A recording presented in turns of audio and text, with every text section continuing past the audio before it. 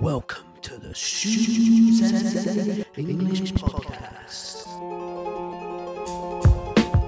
Hello and welcome to the Stu Sensei English Podcast with me, Stu Sensei. Make sure you subscribe or follow the podcast to learn when new episodes come out.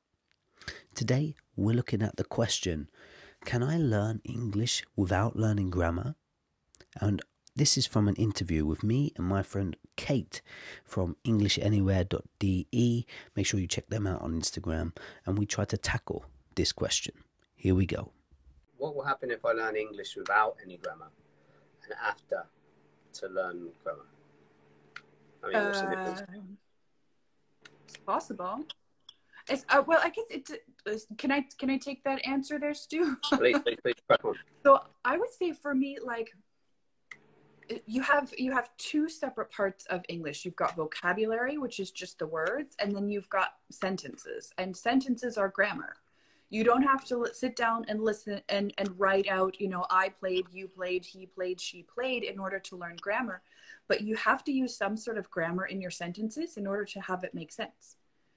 So like for me, the concept of learning a language without grammar is like trying to swim with only one arm. It's not going to get you very far. You may not drown, but it's not going to get you very far. You need both. You don't have to sit down and learn grammar in the most boring, mundane way that we all did when we were learning languages as kids. But grammar is sentences. Grammar is time. If I tell you I eat steak, this sentence has a verb, but almost no real given of time. You know that I'm talking about me as a person. You know that I'm talking about food. But when? Yesterday? Tomorrow? Right now? In general?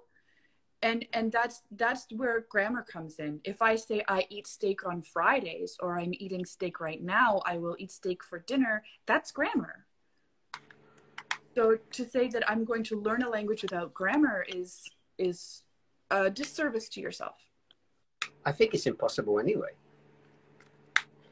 Kids potentially, like if we're talking about grammar from a textbook, then I understand what you're saying, but you can't learn without the grammar at some point, because even kids, although it's not through a textbook, they learn the sentence structure via having it thrown at them enough times that they get it.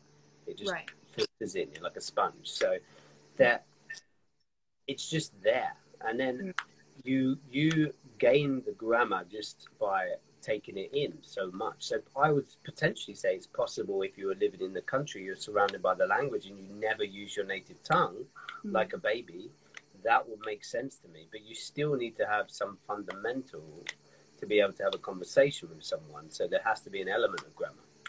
Right. I mean, you talk to both you and I, Stu, have young children. You talk to any young child who's just saying one word, who says like, me bicycle, and you're like, are you telling me you want to go play with your bicycle? Do you want to play with your bicycle? And then they return that with, I want to play with my bicycle.